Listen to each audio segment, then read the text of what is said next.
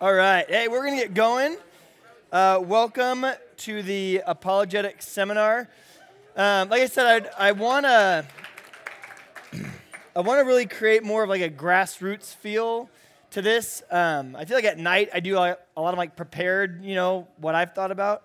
So I'd love to be able to have you guys direct where you want to go or what questions you have, and I'll ask them and I'll answer them in real time. And one other thing is, just to clarify, the field of apologetics really covers evidence for God. So the reason that we believe in God, the 1 Peter 3 makes it really clear that as Christians we are to have an apologia or an apologetics or a defense for the belief that we have. We should have a reasonable defense for the belief that we have. The book of Deuteronomy says that we are to love the Lord your God with all your heart, soul, mind, and strength. When I was your age, I really believed that the church was good for people. It just wasn't true. I thought that the Bible was interesting and helpful. I just didn't think that it was accurate, trustworthy, reliable, or true. And that was kind of my issue. And what I found, and God bless his heart, is as I would go to youth group, my youth pastor would sit there and I would ask him tough questions, like, do we have any proof that God exists? Is everything supposed to be taken on blind faith? These kind of hard, difficult questions. And my youth pastor just wasn't equipped. And so he was kind of like, hey, let's play Chubby Bunny and throw dodgeballs at each other and forget that you asked. And then I would go to school, and my bio professor would say, this is definitely where we came from. This is absolutely how we came to be.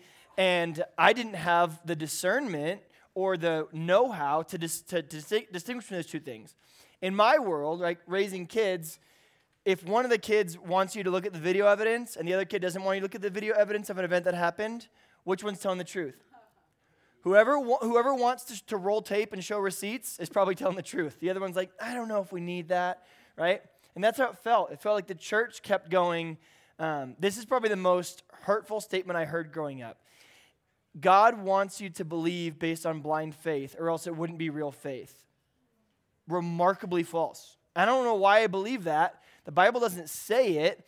The Bible says the opposite. The book of Romans chapter 1, verse 19 through 21 says, for since the creation of the world, God's invisible qualities and his divine nature have been clearly seen from what has been made, so that man is without excuse. This is a Pauline way of saying God believes that he's written his fingerprints all over creation, that there aren't really such thing as atheists, that people have denied God, but that he's evident everywhere that we go. So the Bible doesn't say take it on blind faith. It says, for sure, at one point you have to surrender your life to something, but the Bible asks you to run a ramp of reason before you take that leap of faith.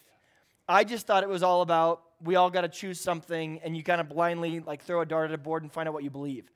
Not the case whatsoever. So I started reading Christian apologists and Christian authors and Christian thinkers. C.S. Lewis, D.L. Moody, Moreland, William Lane Craig, Norman Geisler, R.C. Sproul, and I just went, how come no one's ever told me this before? There's a whole field of Christian evidence.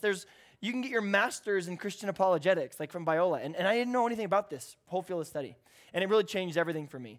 I kind of went from going, I don't think God is real, to when I started reading then the four horsemen of the atheist apocalypse, Daniel Dennett, Sam Harris, Christopher Hitchens, Richard Dawkins.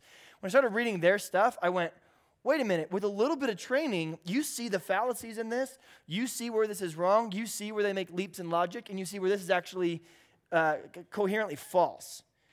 And that's what it took for me to really trust and believe in God. And apologetics is important, not just because the Bible says to do it, but also because it's an evangelistic tool.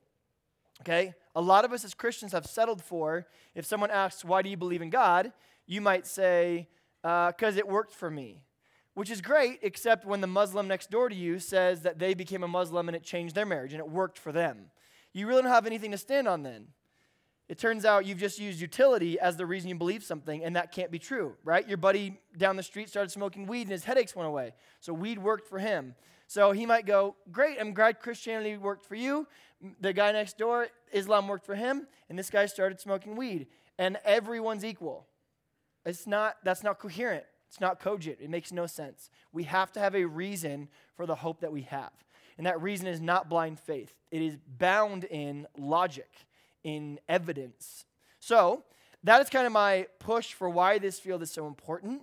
And now I want to kind of open it up to questions that you might have. So as you do, the only thing that I'll say is there's a distinction between Christian apologetics and between Christian theology and doctrine, okay? So you might go, well, what do you believe about predestination and free will? Is that question important? It's not of main importance in the Christian theology. It is of secondary importance, and it's not an apologetics question. So afterwards, if you want to come up and nerd out and go, what do you believe about predestination? I'll tell you my thoughts, okay?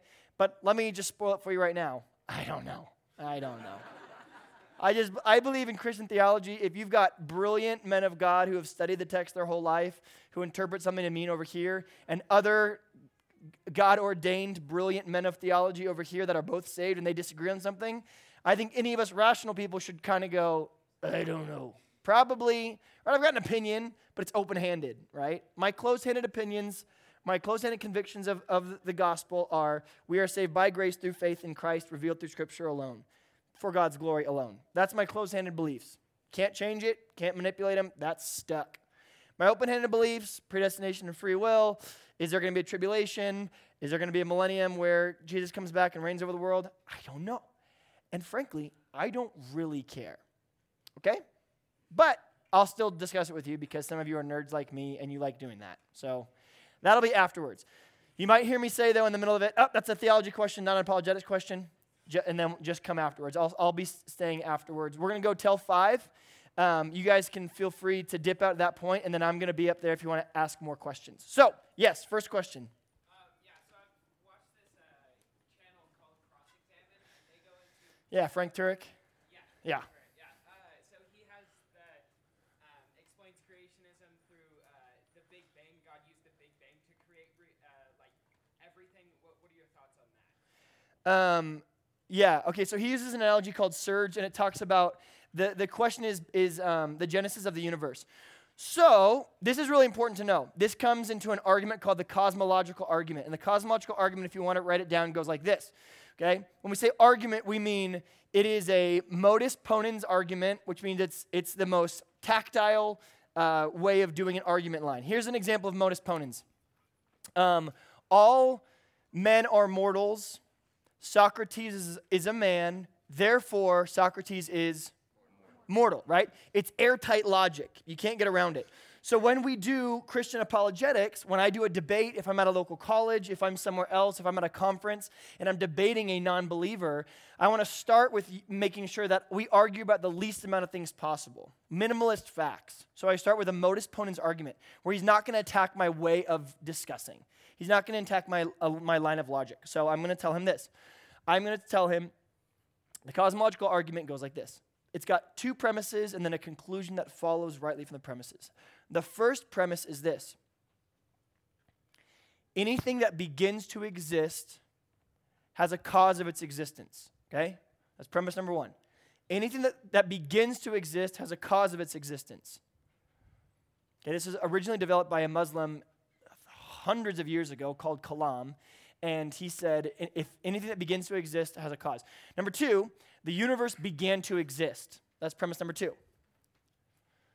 So, what follows rightly from the first and second premise? Right. If everything that begins to exist has a cause, and the universe has a beginning, if the universe has a beginning, that's what I should have said. The universe has a beginning, and the universe has a cause. Why is the word cause important? Good. You need agency. Cause denotes agency. Agency means a mind, okay? Someone has to do it. Someone has to have intent to do something. That's where we get the word cause. The other thing that can be other than cause is chance or accident, and we don't see any proof of anything in the universe that comes about by its own creation. That's self-creating. Okay? The universe can't be self-creating because it would have to have been there ahead of time in order to create itself.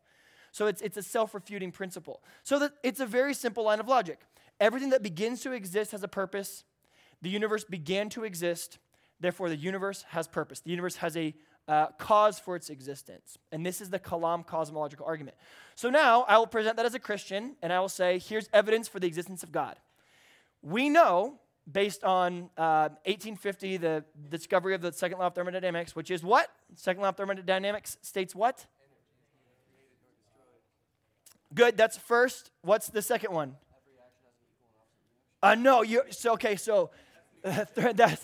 okay, here we go. Second law of thermodynamics states that all energies inside of a system move towards chaos over time. Okay, things break down. Okay, it's essentially the idea of entropy. Okay, so in our universe there is heat, right? As the years go on, are we getting more or less heat in our universe? Less, yeah, it's dispersing. It's becoming less, right? The more someone exists in their cells, do they break down or do they get stronger? They break down. Everything inside of a contained system breaks down over time and moves towards chaos, okay? So we discovered that in 1850. Then we have Einstein in 1912 who developed the theory of relativity, which allowed us for the first time to speak meaningfully about past time events.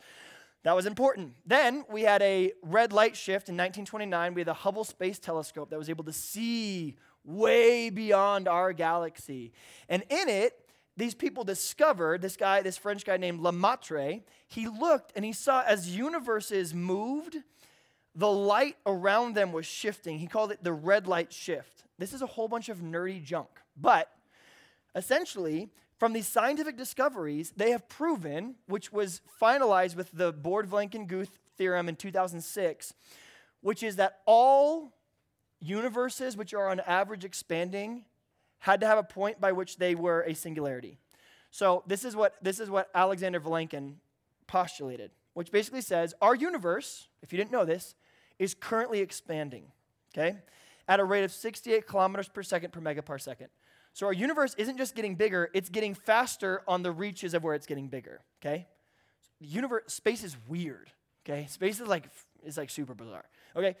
So if our universe is going like this, if you stopped and you pushed rewind, what would happen? And at that point, they call it the singularity, where all space, time, and energy, which is what we call a continuum. What does the word continuum mean? It means they need each other, okay? Space, time, and matter are on a continuum, okay? Can you have space without matter? No. Can you have time without space? No. If you have matter but no time, when would you put it? If you had matter without space, where would you put it? You have to have all three. And at that point, most scientists believe about 14 billion years ago, there was an explosion of energy where the space-time continuum began. So if the space-time continuum began 14 billion years ago, what was there before space-time and matter? Nothing. Nothing meaningful, nothing that we would understand, nothing that we'd be able to comprise, nothing inside of our universe. Nothing in our universe was there. Could something outside of our universe have been there? Sure, right? But that being would have to be uncreated, timeless, spaceless, and immaterial. How do we know that? Because the continuum began what? Space, time, and material. So if there was anything outside of our universe, we would be looking for, first of all, an agent, because it caused our universe to be, and that agent would have to be spaceless, timeless, and immaterial. If you read the book of Psalms, the way that God is denoted in Scripture is exactly like that. God is spaceless. God is timeless. God is immaterial. He doesn't have a body like you and I have, except for when he chose in the second person of the Trinity to become flesh. So the answer to your question, I think, is that popular science points that there was a moment at which everything began, approximately around 14 billion years ago, and from that point, all space-time and matter started.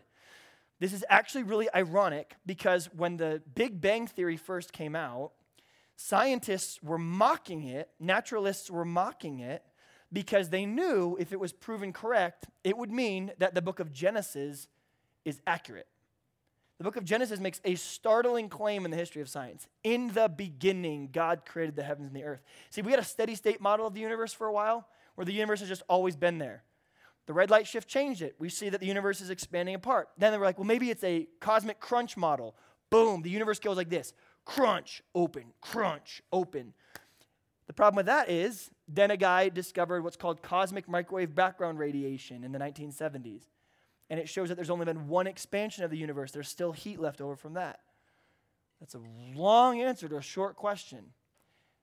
I would postulate, and I'm okay with people who disagree, that the Big Bang model of the universe, it not just aligns with modern science, it also aligns with the scriptures. In the beginning, God created the heavens and the earth.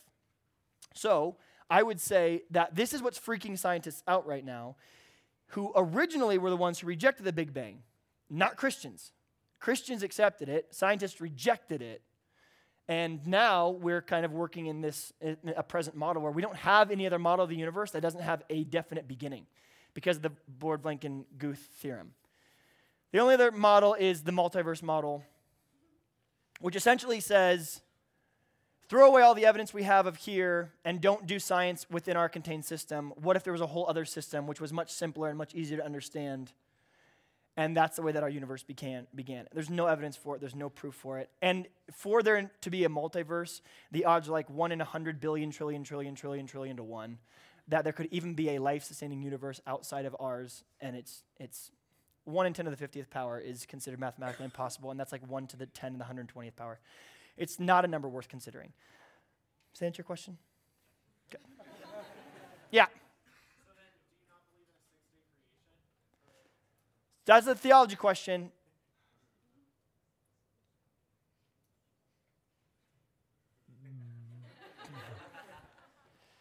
Okay, here we go. I guess it could be apologetics. We'll go into it. Do you believe in a six-day creation? Okay, I have really great friends in the field of apologetics who are six-day creationists. You got guys like Ken Ham who believe if the Bible says it, we should just take it at face value. I have friends that are, they're called Yom theorists. A Yom theorist is the word in the Old Testament, the beginning. It says, in the beginning, God created the heavens and the earth was formless and void. The Spirit of God was over the surface of the deep, and the Spirit of God was hovering over the waters. And God said, let there be light. There was evening, there was morning, the first Yom. Yeah, okay, Yom. The first Yom. But a Yom can be a number of periods of time. It could be a day. It could be, in Scripture, it's seen as 1,000 years. It can be seen as a whole epoch of time. So the word Yom, we translate day because it talks about light and darkness, but I don't think that necessitates that it has to be a 24-hour period of time as we understand it. Another theory is that as the universe expanded, days got considerably shorter as the way that we revolve around the sun has changed with the expansion of space and whatever. But it's a lot. So there's Yom theorists, there's the people who understand the six-day creationists, this is the way it is, and God built age into the universe. It's not 14 billion years old, some people say. God built it. So what are the dinosaur bones doing there? God put them there. Why does our universe, why does it take 14 billion light years to cross our universe? Why is it expanding? Why does it look that old? God made it to look that old, right? If God can make everything out of nothing, he can do whatever he wants. And so if he wants to make it look old, he can make it look old. People in my camp, we're called gap theorists. A gap theorist says, anyone have their Bibles out? Okay, I'll show you gap theory. This isn't like my bell to ring. This isn't like my hill to die on. This is an open-handed issue. It's the most interesting one that I found right now. There's a guy right now that's postulating a book where he thinks that the whole creation narrative has nothing to do with creation itself. It has to do with God establishing his temple, but he's using day and creation. It's fantastic. It's like super fascinating. And here's one thing that I really think we need to understand before we even get into that answer. Why did Moses write the first 5 books of the law?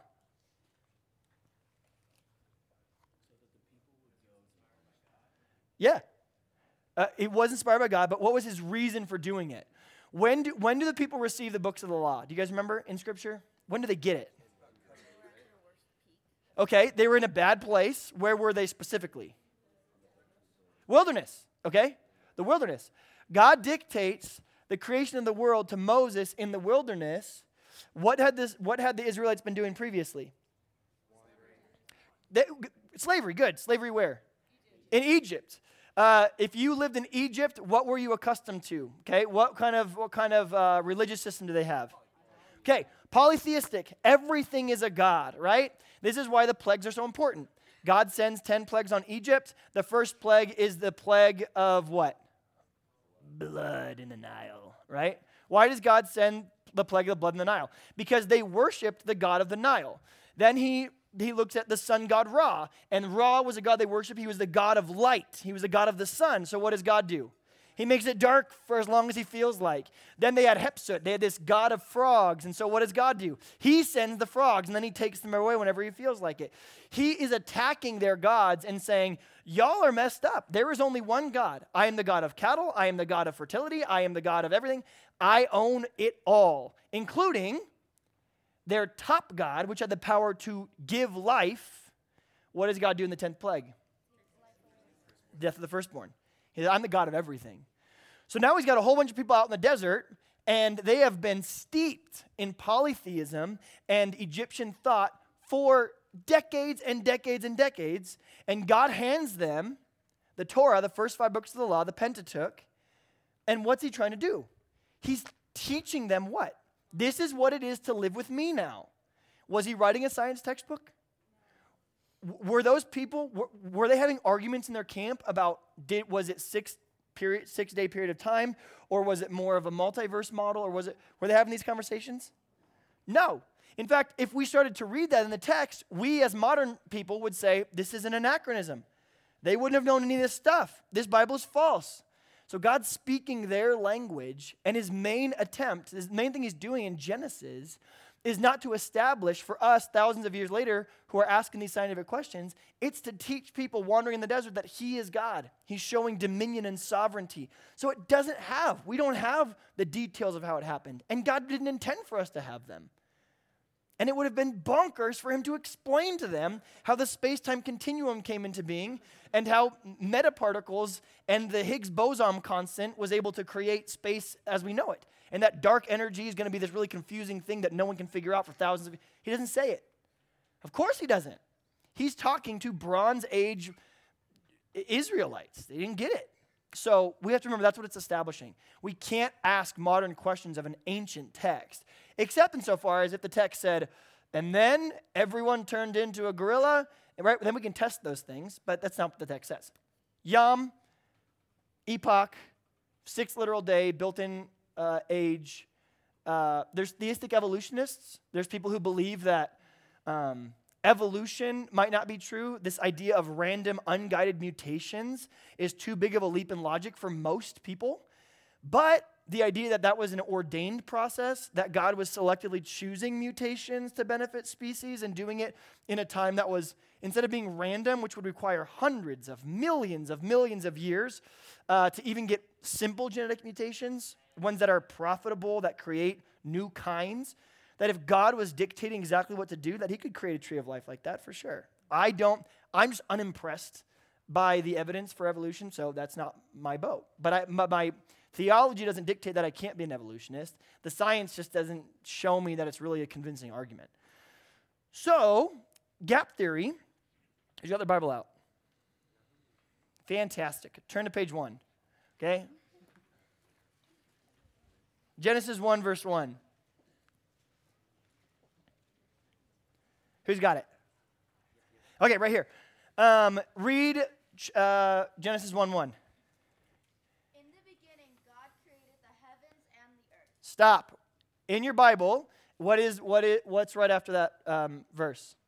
Now the earth was formed. Okay, good. What does the word now denote? Time. Typically, when you're writing in this context and you're writing in an ancient language like this was telling you there's a separation in time between what you said first and what you're saying now. That's why you say the word now. Now the earth was formless and void. So in my particular branch of gap theory, which again, you don't have to believe this. We can be chill. It's all good. But what I think is really interesting is there's 2 different gaps of time in the book of Genesis that we don't have an account for how long they were, which I find extremely interesting. What if God is saying, in the very beginning, when the space-time continuum began, I spoke the universe into existence, the Uranus, the heavens, and the earth. In the beginning, God created the heavens and the earth. It's just kind of a thrown out there fact. In the beginning, however long ago that was, God created the heavens and the earth. Genesis is really going to tell us a story of what? Recreation, right? What's the next verse start with? Where'd the earth come from? Now the earth was formless and void, tohu vavohu in the Hebrew. It was wild and waste, and this the darkness covered the waters, and the Spirit of God was hovering, and God said, let there be light. So a gap theorist can say, well, what was the difference? Was there a 14 billion year span between when God originally created it and he dwelt with the Trinity and they exulted in their creation and they loved one another and they were in constant communion in this perfect dance for 14 billion years? And then they said, now, let us reform this world that we've made so that it can inhabit these people, so that we can make man in our image. Now, it is time. It's the kairos. The appointed time has come. Let's now recreate the world into a way that's able to do it. There's a great apologist who said his idea was, what if God created the heavens and the earth and then let Satan reign over it with all freedom? Do whatever he wanted. And what's the state of the universe then? Wild and waste, tohu vavohu, darkness over the surface of the deep. And so as Satan challenges God for supremacy, God says, here you go, try it. And we get this like archaic, broken, messed up, terrible world. And then God says, let there be light. Let the land produce vegetation. Let there be man and woman. Let them have relationship. Let them bring forth offspring. Let the fields and the trees bring forth fruit. Let the animals come and let them roam with the birds of the air and the beasts of the field. And he just starts calling out creation out of this wild and waste. The other place that gap theorists can point to, how long were Adam and Eve in the Garden of Eden before they fell?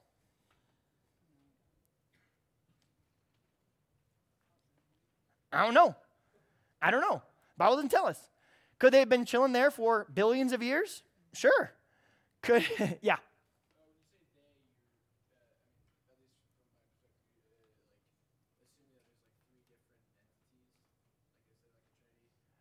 No. Yeah, so maybe make sure I'm saying the same thing. The theology of the Trinity is that there's one entity, three persons. One being, three persons, not three beings. No, that's called modalism. That's actually a heresy. So in 1400s, you just got burned at the stake, which is fantastic. But it's a very common, it's really probably not your fault. The common way that we teach people the Trinity is heresy. That we use examples that doesn't fit in Scripture, right? Like, God's like water. He can take a liquid, solid, or gaseous form. This is how I first learned the Trinity. Until I got to college, and my professor was like, yeah, that's a heresy. And you're like, oh, no, that's no one wants to be accused of that. But basically, modalism says that there is one being, and when he needs to be the Son, he becomes the Son. And when he needs to be the Spirit, he indwells in us as the Spirit. But he originally was God the Creator. The theology of the Trinity says that there is one being, the Godhead. Okay, this is Father, Son, and Holy Spirit. Each of them are unique in their personhood. The Holy Spirit didn't die on the cross. The Father didn't die on the cross. Okay? Jesus died on the cross. Jesus doesn't live inside of you. The Father doesn't live inside of you. The Spirit lives inside of you. But in the Bible, we see them all receive worship. We see them all put on a level of divinity with God. We see them respond to prayer requests. We see them as personal, intentional movements. The Holy Spirit isn't some like good feeling that you have or a Jiminy Cricket conscience. It's the third person of the Trinity. So I know it seems semantics, but it really, in Christian theology, it would be that there is one God, okay, Yahweh, and yet inside of that, there's a Godhead, Father, Son, and Holy Spirit. All three equally worship as God, submissive to one another, all eternal, co-eternal since the beginning of the universe, since before the beginning of the universe. No, they all three exist simultaneously always. No one ever gives up their divinity in order to appease the other or to make way for the other. They're always eternally coexistent. Good question. And again, the problem is the way that we teach it is often so flawed because it's so complicated. It's easier just to find analogies for it, but it doesn't actually suit the text. Yeah.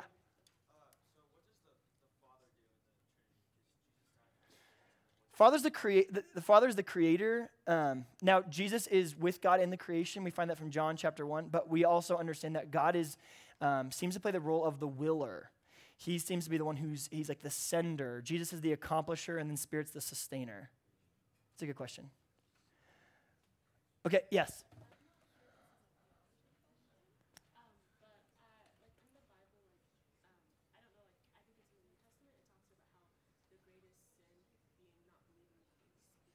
Okay, you're talking about, so the unforgivable sin being blasphemy of the Holy Spirit, that's what you're talking about? Okay, hold on to that. Let me finish my gap theory, and then we're going to go back to that. So gap theory can also say, how long were they in the garden? When Adam and Eve, when Cain kills Abel, God marks Cain. And he marks Cain in order that Cain would not be what? Killed by who? The people. And where does Cain go? To a city full of people. So gap theory can state, well, there was these whole epochs of time, either between Genesis 1:1 and Genesis 1:2, or when Adam and Eve were in the garden before they fell, where you could have whole epochs of dinosaurs and whole epochs of other creatures and whole epochs of that came and went and all those things. And that could absolutely be responsible to the text. It's not going to answer those questions because it doesn't mean to, but it still fits within the context of theology proper. Good? Cool. Let me finish your question is a theology question. Come talk to me afterwards. Great question. Is there such thing as an unforgivable sin? Is it blasphemy of the Holy Spirit? And what is that? We'll talk to you afterward. Yes, Mr. Taddy. Yes.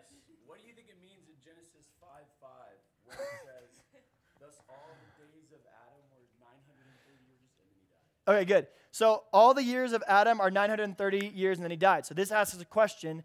If Adam was part of some gap theory, then how could he possibly have done this? How could he be only 930 years old?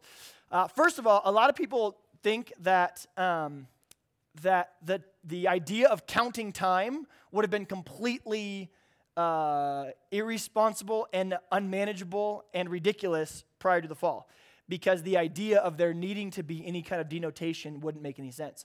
So it could mean that since the fall or since his mortality, it could also mean that those are the generations that lived after Adam, that when it says Methuselah lived to be 969 years, it doesn't mean that the person himself lived that long, but his lineage before it petered out was that long, which means you would actually start counting at the beginning of Cain to move forward through all those things. There's a lot of theories that go along with that one, and I don't have a great answer for you, but that's a great question. When you said that, I went, you son of a gun. Yeah. Do you think intelligent design is a good argument for somebody who doesn't believe? Yeah. Or more so, what's like your opinion on it? Like, do you enjoy using it in arguments, or is it kind of like, I don't know? It's all I ever use. Yeah, the most some of you guys that are adults in here, like the most dangerous person that exits a college is not someone who's never taken philosophy, right? It's someone who's taken exactly one philosophy class. And the most dangerous people in this realm are not the people who study it a lot, because they're much more willing to have conversations. It's people who watched one YouTube video from Naked Steve's basement where he's like, Christians are dumb. And you're like, you're not really making it. There's like a YouTube channel that's committed to every time I produce apologetics content, they get on there and they try to refute it. And as I said, call me on your show. I'll talk to you. They don't want to. Because they don't want a live conversation. They want to straw man your discussions and straw man your arguments. If I was doing a debate and I had 3 hours, right? If it was typically a formal debate, I would present the cosmological argument, I would present the argument from design, and I would present the moral argument, which are 3 different, I think, solid, airtight arguments. The moral ones, actually, it's particularly important for our culture, which is really all about morality and justice and stuff like that. And I don't do that because I'm a pastor, because I didn't believe this stuff when I was younger. It's when I did study it and then I studied the other thoughts, I finished reading The Moral Landscape written by Sam Harris. And in it, he attacks the idea of the necessity of a divine judge for there to be morality. Christianity believes this. This is the moral argument for God. If God does not exist, then objective morals don't exist. If there is no God, there's no such thing as right and wrong. Period. It's a very simple argument. If there is no God, right and wrong is delusional, it's superfluous, it's meaningless. Without God, if I asked you, who's a better person, Hitler or Mother Teresa, you would not be able to accurately and cogently give me an answer without borrowing from God. You just wouldn't. Yeah. Did you get that example from this book? that example you just gave was literally mentioned in this book. No, it's William Lane Craig's example from On Guard. That guy stole it because William Lane Craig is the father of all modern apologetics. But in order to figure out the difference between the two of those people, you have to use statements like what he did was wrong, what she did was good, what they did was valuable.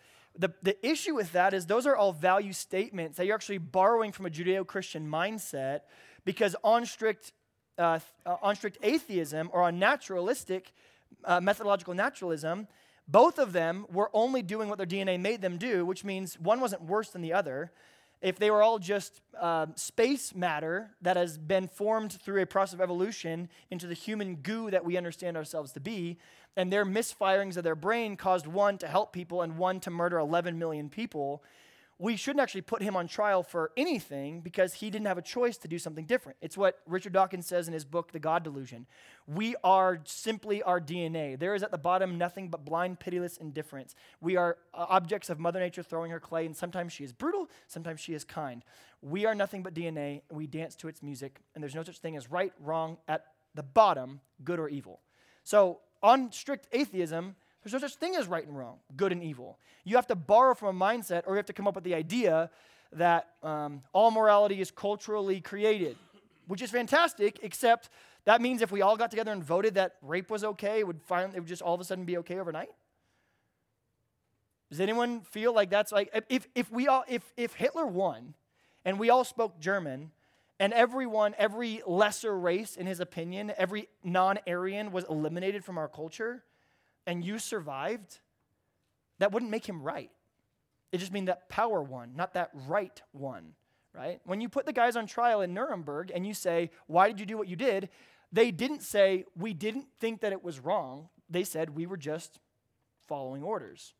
We were doing what the guy told us to do. So at its core, intelligent design is the only cogent way to understand almost anything meaningful in our universe, including morality. Yeah, hand up.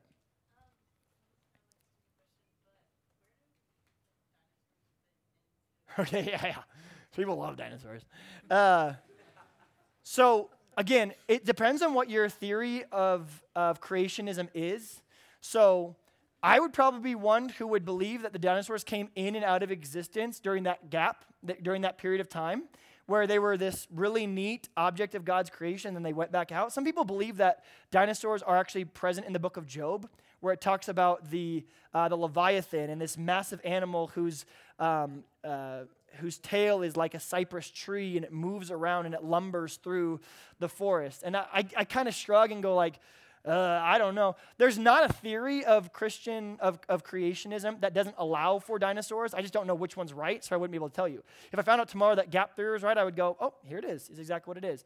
Some people, too, I think wrongfully understand that there was no such thing as animal death before the fall. We don't really get that. That isn't really true. So people go, well, it can't be because there was no death for animals before the fall. We don't find that to be true. They remain soulless.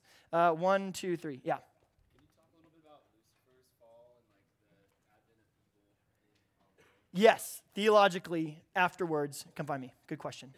And 2, my man.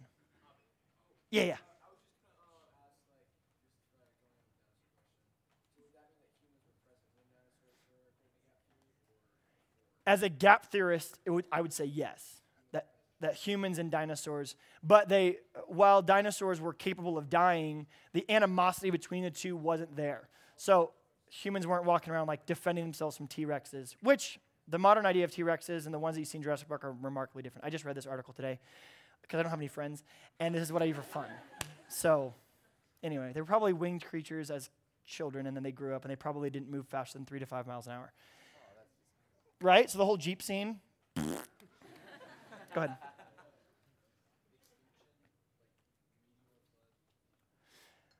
I'd be a flood guy. Meteor or flood, extinction of the dinosaurs. You think I have a big dinosaur guy back here. Is he going to be a paleontologist when you get older? You're like, no, just got it. Okay. Yeah, good question. I kind of shrug and go like, I don't know. Good question. Who is 3? 1, 2, 3. Yeah.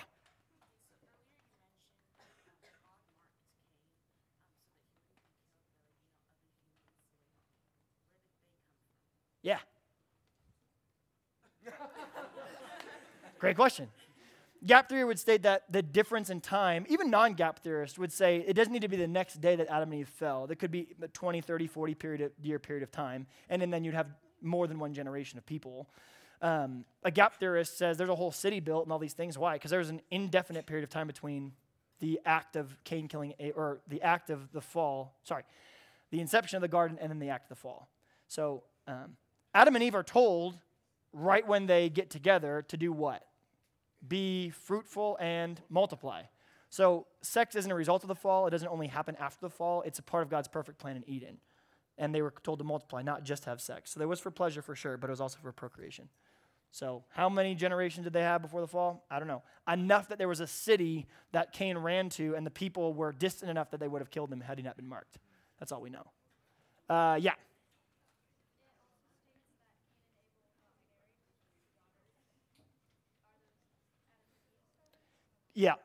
Yeah. Another theology question, but yes.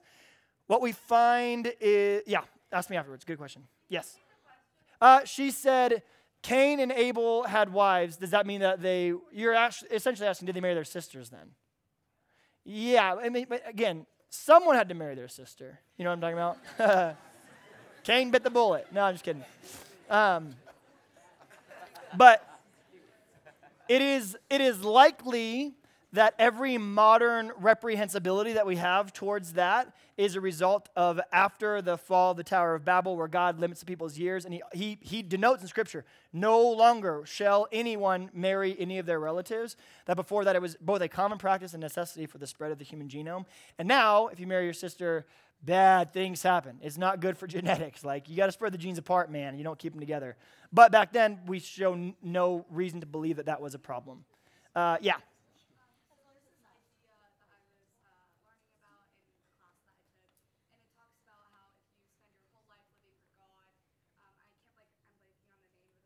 Okay.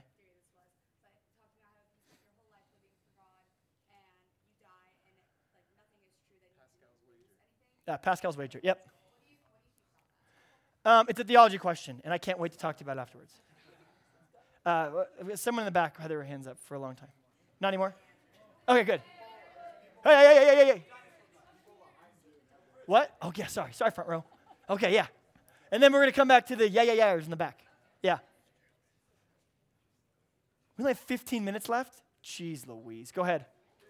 How does multiple human races, Homo sapien versus Neanderthal, Homo habilis, fit into gap theory?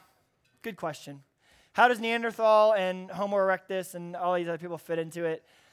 The indefinite, inaccurate science of that whole thing is just so unappealing to me and disinteresting. I'm excited for them to figure out a way to do it accurately. But right now, you sit an evolutionist alongside a creationist, alongside a flat earth guy, alongside like Neoplatonist, and they all look at the same thing and come to 4 different conclusions and write scholarly reviewed journal articles about it. The science is just so poor. And carbon dating, we just need a better system for it. We don't have it yet. And so until that happens, I just kind of shrug at all of it and go, I don't know. Good question. Noah. I called you Joel yesterday too. No, I'm coming to the Yaires in the back. And then here.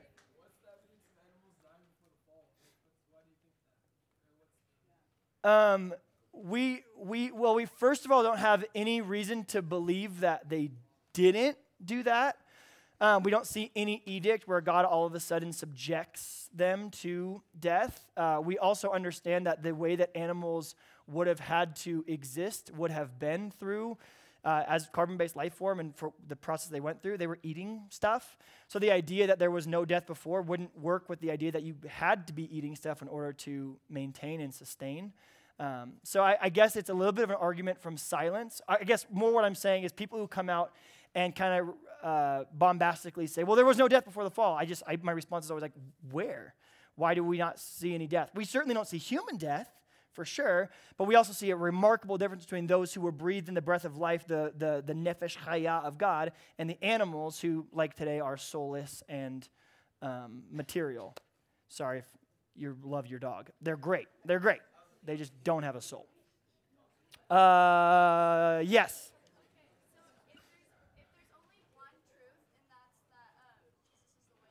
Okay, if there's only one truth, he's the way, the truth, the life. Denominations are super different than religions. Okay, so denominations would say, like I grew up in a Lutheran denomination. Okay, so Lutheran denomination believes in paedobaptism, which means you can baptize babies. Okay, why? Because in the Old Testament, the covenant of circumcision took place with 7-day-old babies, and so you dedicated your child to God through the covenant of circumcision. So a modern-day Lutheran would say there's permission then in Scripture for you to baptize a baby as a father or a mother of a household or a guardian that says, I'm dedicating this child to God, but instead of circumcision, which was outlawed obviously through Peter in the New Testament and what Jesus did and fulfilled, not outlawed, it was fulfilled, and therefore now we use baptism during the period of silence between the 400 years between the end of the Old Testament and the beginning of the New Testament. We see John coming and baptizing people as this new way of marking someone who's a follower of the way. Lutherans go, I think it's okay to baptize them because we see this pattern in the Old Testament. Polycarp of Smyrna was a disciple of John. He baptized infants. But then there's a whole group of people who believe because how old is Jesus when he gets baptized? 30, probably 30 years. It's the beginning of his ministry.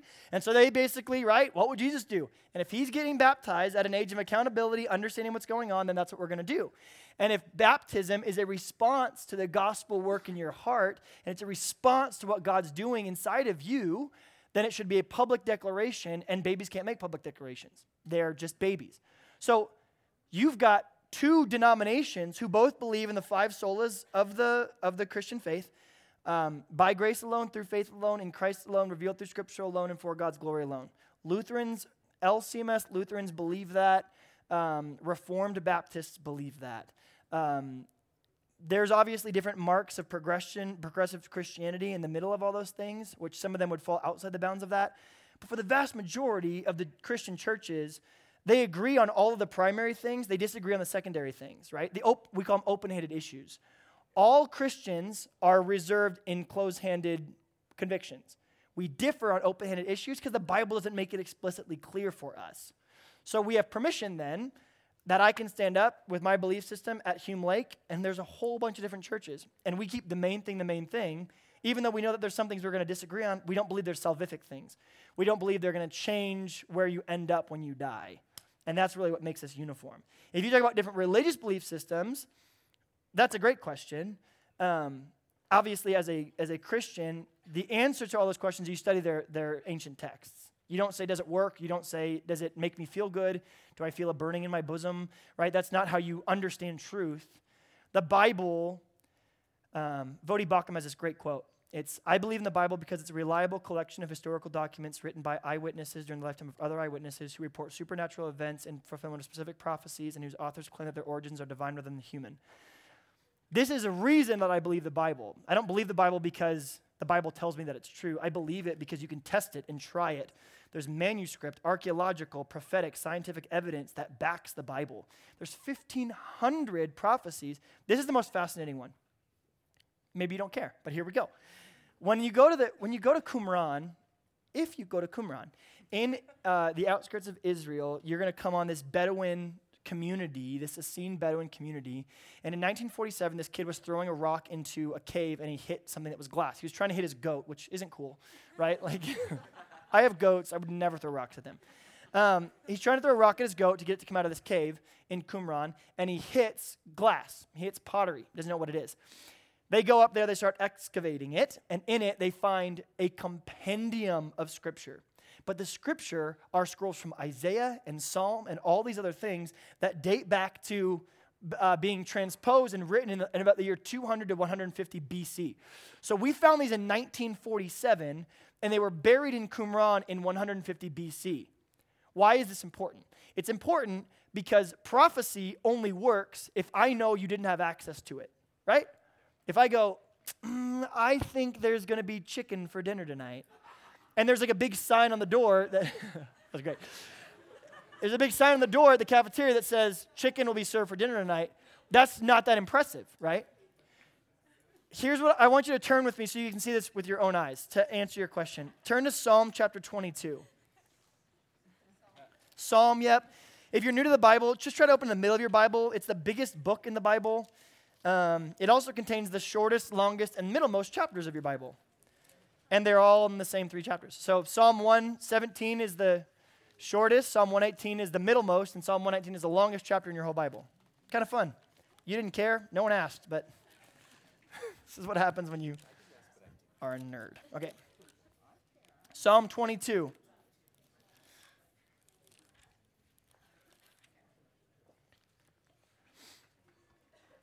Okay. Anyone here, you would say you're really unfamiliar. Don't be embarrassed. This was all of us at some point. You're really unfamiliar with the Bible. You're like, this is like fairly new for you. Okay, what's your name? Mia.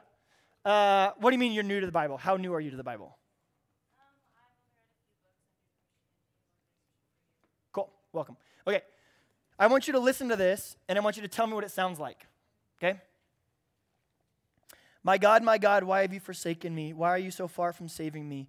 My God, I cry out to you by day, but you do not answer. By night, but I find no rest. You are the enthroned as the Holy One. You are the one that Israel praises. In you our ancestors put their trust. They trusted and you delivered them. To you they cried out and were saved. In you they trusted and were not put to shame. But I am a worm and not a man, scorned by everyone, despised by people. They see me and they mock me. They hurl their insults at me, shaking their heads. He trusts in the Lord, they say. Let the Lord rescue him. Let him deliver him, since he delights in him. Yet you brought me out of the womb. You made me trust in you, even at my mother's breast. From birth I was cast on you. From my mother's womb you have been my God. Many bulls, verse 12, many bulls surround me. Strong bulls of Bashan encircle me. Roaring lions that tear at their prey open their mouths wide against me. I am poured out like water. My bones are out of joint. My heart's been turned to wax. It is melted within me. My mouth is dried up like a potsherd, and my tongue sticks to the roof of my mouth. You lay me down in the dust of the earth. Dogs surround me. A pack of villains encircles me. They pierce my hands and they pierce my feet. All my bones are on display. People gloat over me. They divide my clothes among them and cast lots for my garments.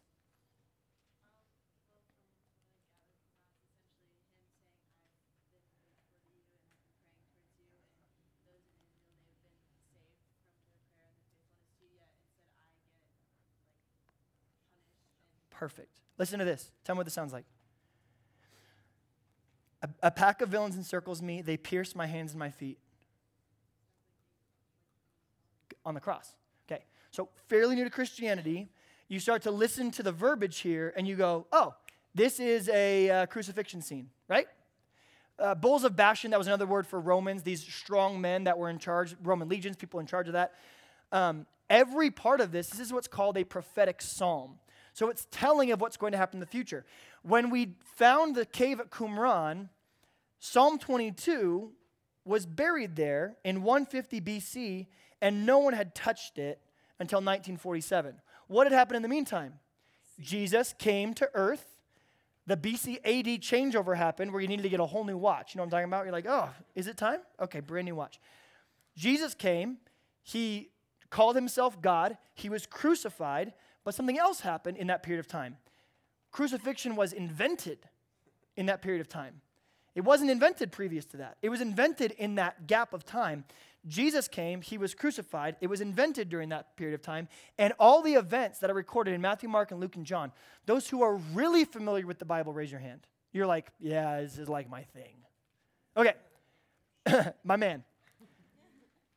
When I start with the phrase, my God, why have you forsaken me? What does that bring to mind?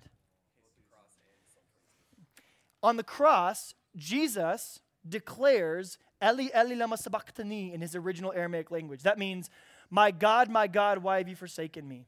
So Jesus on the cross screams out, my God, why have you forsaken me? Okay, here's why that's important.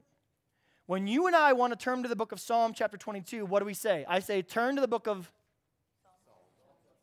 Right, that's exactly how I would say it. Until the Masoretes came, they didn't have denotations in their Bible of where chapters began and ended. So guess how they told you to go look up a passage? They would take the first line.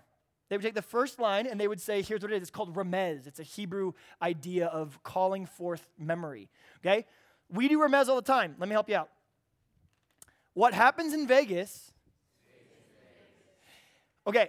Last time I went to Vegas, which was with my family and my parents, which is super cool. I had 5 kids and 2 parents, so it got wild. You know what I mean? But when we would walk around, it would be dumb stuff. Like you would fall off the curb and scrape your knee, and then we would just go, oh, don't tell what happens in Vegas, right? But we don't even actually say the end of the phrase, because everyone knows the end of it, right? No one has to say anymore, what happens in Vegas stays in Vegas. It's pointless. We know what you're talking about. When I say the phrase, when in Rome, did anyone here not know there's an end to that phrase? How many of you are learning in real time there's an end to the phrase, when in Rome? Yeah. When in Rome, do as the Romans do, right? That's like when you go to Korea and they're like eating crickets, you're like, when in Rome, eat the cricket, right? Like you go to Philadelphia and if you're gluten-free, you eat a cheesesteak. Why? When in Philly, right? When in Rome, do as the Romans do. We use remez. It calls attention the rest of the idea. So when Jesus is on the cross, what is he asking them to do? He says, I want you to think of my God, why have you forsaken me? Do you know what the response of the religious leaders is after he does this? Is he calling on Elijah? What's he doing? And then what do they insist that they do to him next? Kill him right away. Do you want to know why? On accident, everything that Psalm 22 predicts,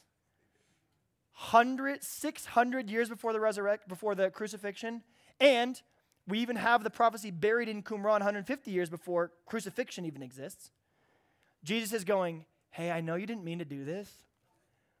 Turn to Psalm 22. And what are they doing in their minds? They're looking around, and the text tells us, historians tell us that these things took place. They casted lots for Jesus' clothes. They played dice to see who got them. Jesus cries out because he's thirsty on the cross. He asked for water when he's up there. People hurl insults at him. What do they say as he's passing by carrying his cross? If he is God, tell him to save himself. They hurl insults at me. And it says, I am encircled by villains. Jesus is in the center of 3 crosses. Anyone here from 3 crosses? Right. Who's on the left and the right? 2 villains encircle me. Now with that in mind, listen to this. I am a worm and not a man, scorned by everyone, despised by the people. They see me and they mock me. They hurl their insults. He trusts in the Lord, they say. Let the Lord rescue him. Go down to verse 12. Many bulls surround me. Strong bulls of Bashan encircle me. Roaring lions tear up their prey, open their mouths wide against me. I am poured out like water. When he is pierced in the side, what happens? What flows out of him? Water. Blood and water flow separately. That's how they know that he was dead. And then it says, my heart turns to wax and it has melted within me. The rupturing of the pericardial sac is the reason the blood and water would have flowed separately. My bones are out of joint. Does it say that his bones are broken? No. Were his bones broken on the cross? How common is it to find a crucifixion victim with no broken bones? Remarkably rare. But the prophecy from Isaiah was that none of his bones would be broken. He was whipped and flogged and beaten so severely, they didn't have to break his legs. He was already dead. That's why they just pierced his side. My mouth is dried up like a potsherd. My tongue sticks to the roof of my mouth. You lay me in the dust of death. They divide my clothes among them and cast lots for my garments. You see what Jesus is doing? He's going, oops. That is all about the Messiah, and I'm doing every last one of those things. And he calls it to mind. So the reason that I trust the Bible is not because the Bible tells me it's trustworthy, right? Because so do pedophiles, right? Get in the truck. Why should I get in the truck? Just trust me. That's called it's a tautology. Of course you're going to say that. The Bible can't tell me that it's trustworthy, and the only reason I trust it is because it tells me that it's trustworthy. It's a tautology. I need to trust it for extra biblical evidence.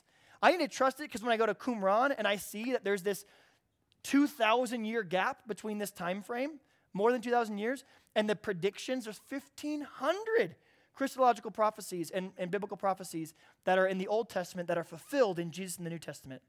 There's one study done that if you wanted to fulfill even 8 of those, right? The Old Testament says he'd be born in Bethlehem. He would be born during the time of Tiberius Caesar. He would be born during a time of peace between these warring nations. If you just randomly assigned really conservative numbers like 1 in 10, like if you said that the odds of a man being born in Bethlehem in the history of the world was 1 in 10, right? That's remarkably generous. What do you think the real odds are? What percentage of all of mankind was born in Bethlehem? 0.00001%? This guy just assigned numbers to it like 1 in 10, 1 in 20. And for only 8 of the prophecies of Jesus to come true, to be fulfilled, having been buried in Qumran, and fulfilled in Jesus, it was like if you took quarters and you covered the state of Texas 2 feet deep with quarters. And then you walked the face of the state of Texas on top of those 2 feet of quarters. First of all, it would take you about 1.5 million years to do this. But let's say that you did. And in 1.5 million years, at any point, you can stop. You're blindfolded. And someone has marked the bottom of one of those coins with an X. You traverse the whole state. And whenever you feel like it, in 1.5 million years, you're just going to stop and you're going to go right here. And then you're blindfolded and you dig down. Now you still have 2 feet worth of quarters to figure out and thousands below your feet that you got to try to find. And you grab one and you go, this is it. It's not, right? Like, it's not it. It's just not. Like, that's more than mathematically impossible. And yet for only 8 of 1,500 to come true, that is the probability of just 8 of them to happen. So I don't believe in the Bible because my religion forces me to. I studied other ones. I studied the Bhagavad Gita. I studied the truth of the Quran. They're just empty. I believe in the Bible because the manuscript evidence for it, the internal and external bibliographical evidence. If you didn't have the Bible and you just took first century sources that were talking about what Jesus did, you could recreate the entire New Testament outside of like 12 verses in Philemon. You could create the entire thing. You don't even need the Bible. Other people are talking about it so much and what Jesus did that that's what it is. Prophetic evidence, astounding, and then scientific evidence. Things that were known about the universe long before popular science knew about them. Those are the things that intrigue me. That's why I believe that the Bible is true. It's not because it worked for me or because it's my favorite. It's because of those things. It's 5 o'clock. I want to be good with your guys' time, so I'm going to let y'all out of here. I'm going to chill here until I have to go over to dinner at 6 when all my kids are going to show up, and they're going to wreck the world. So, but for the next 30-ish minutes, if you want to come and ask individual questions, but I want to let everyone else go, and I will see you guys later.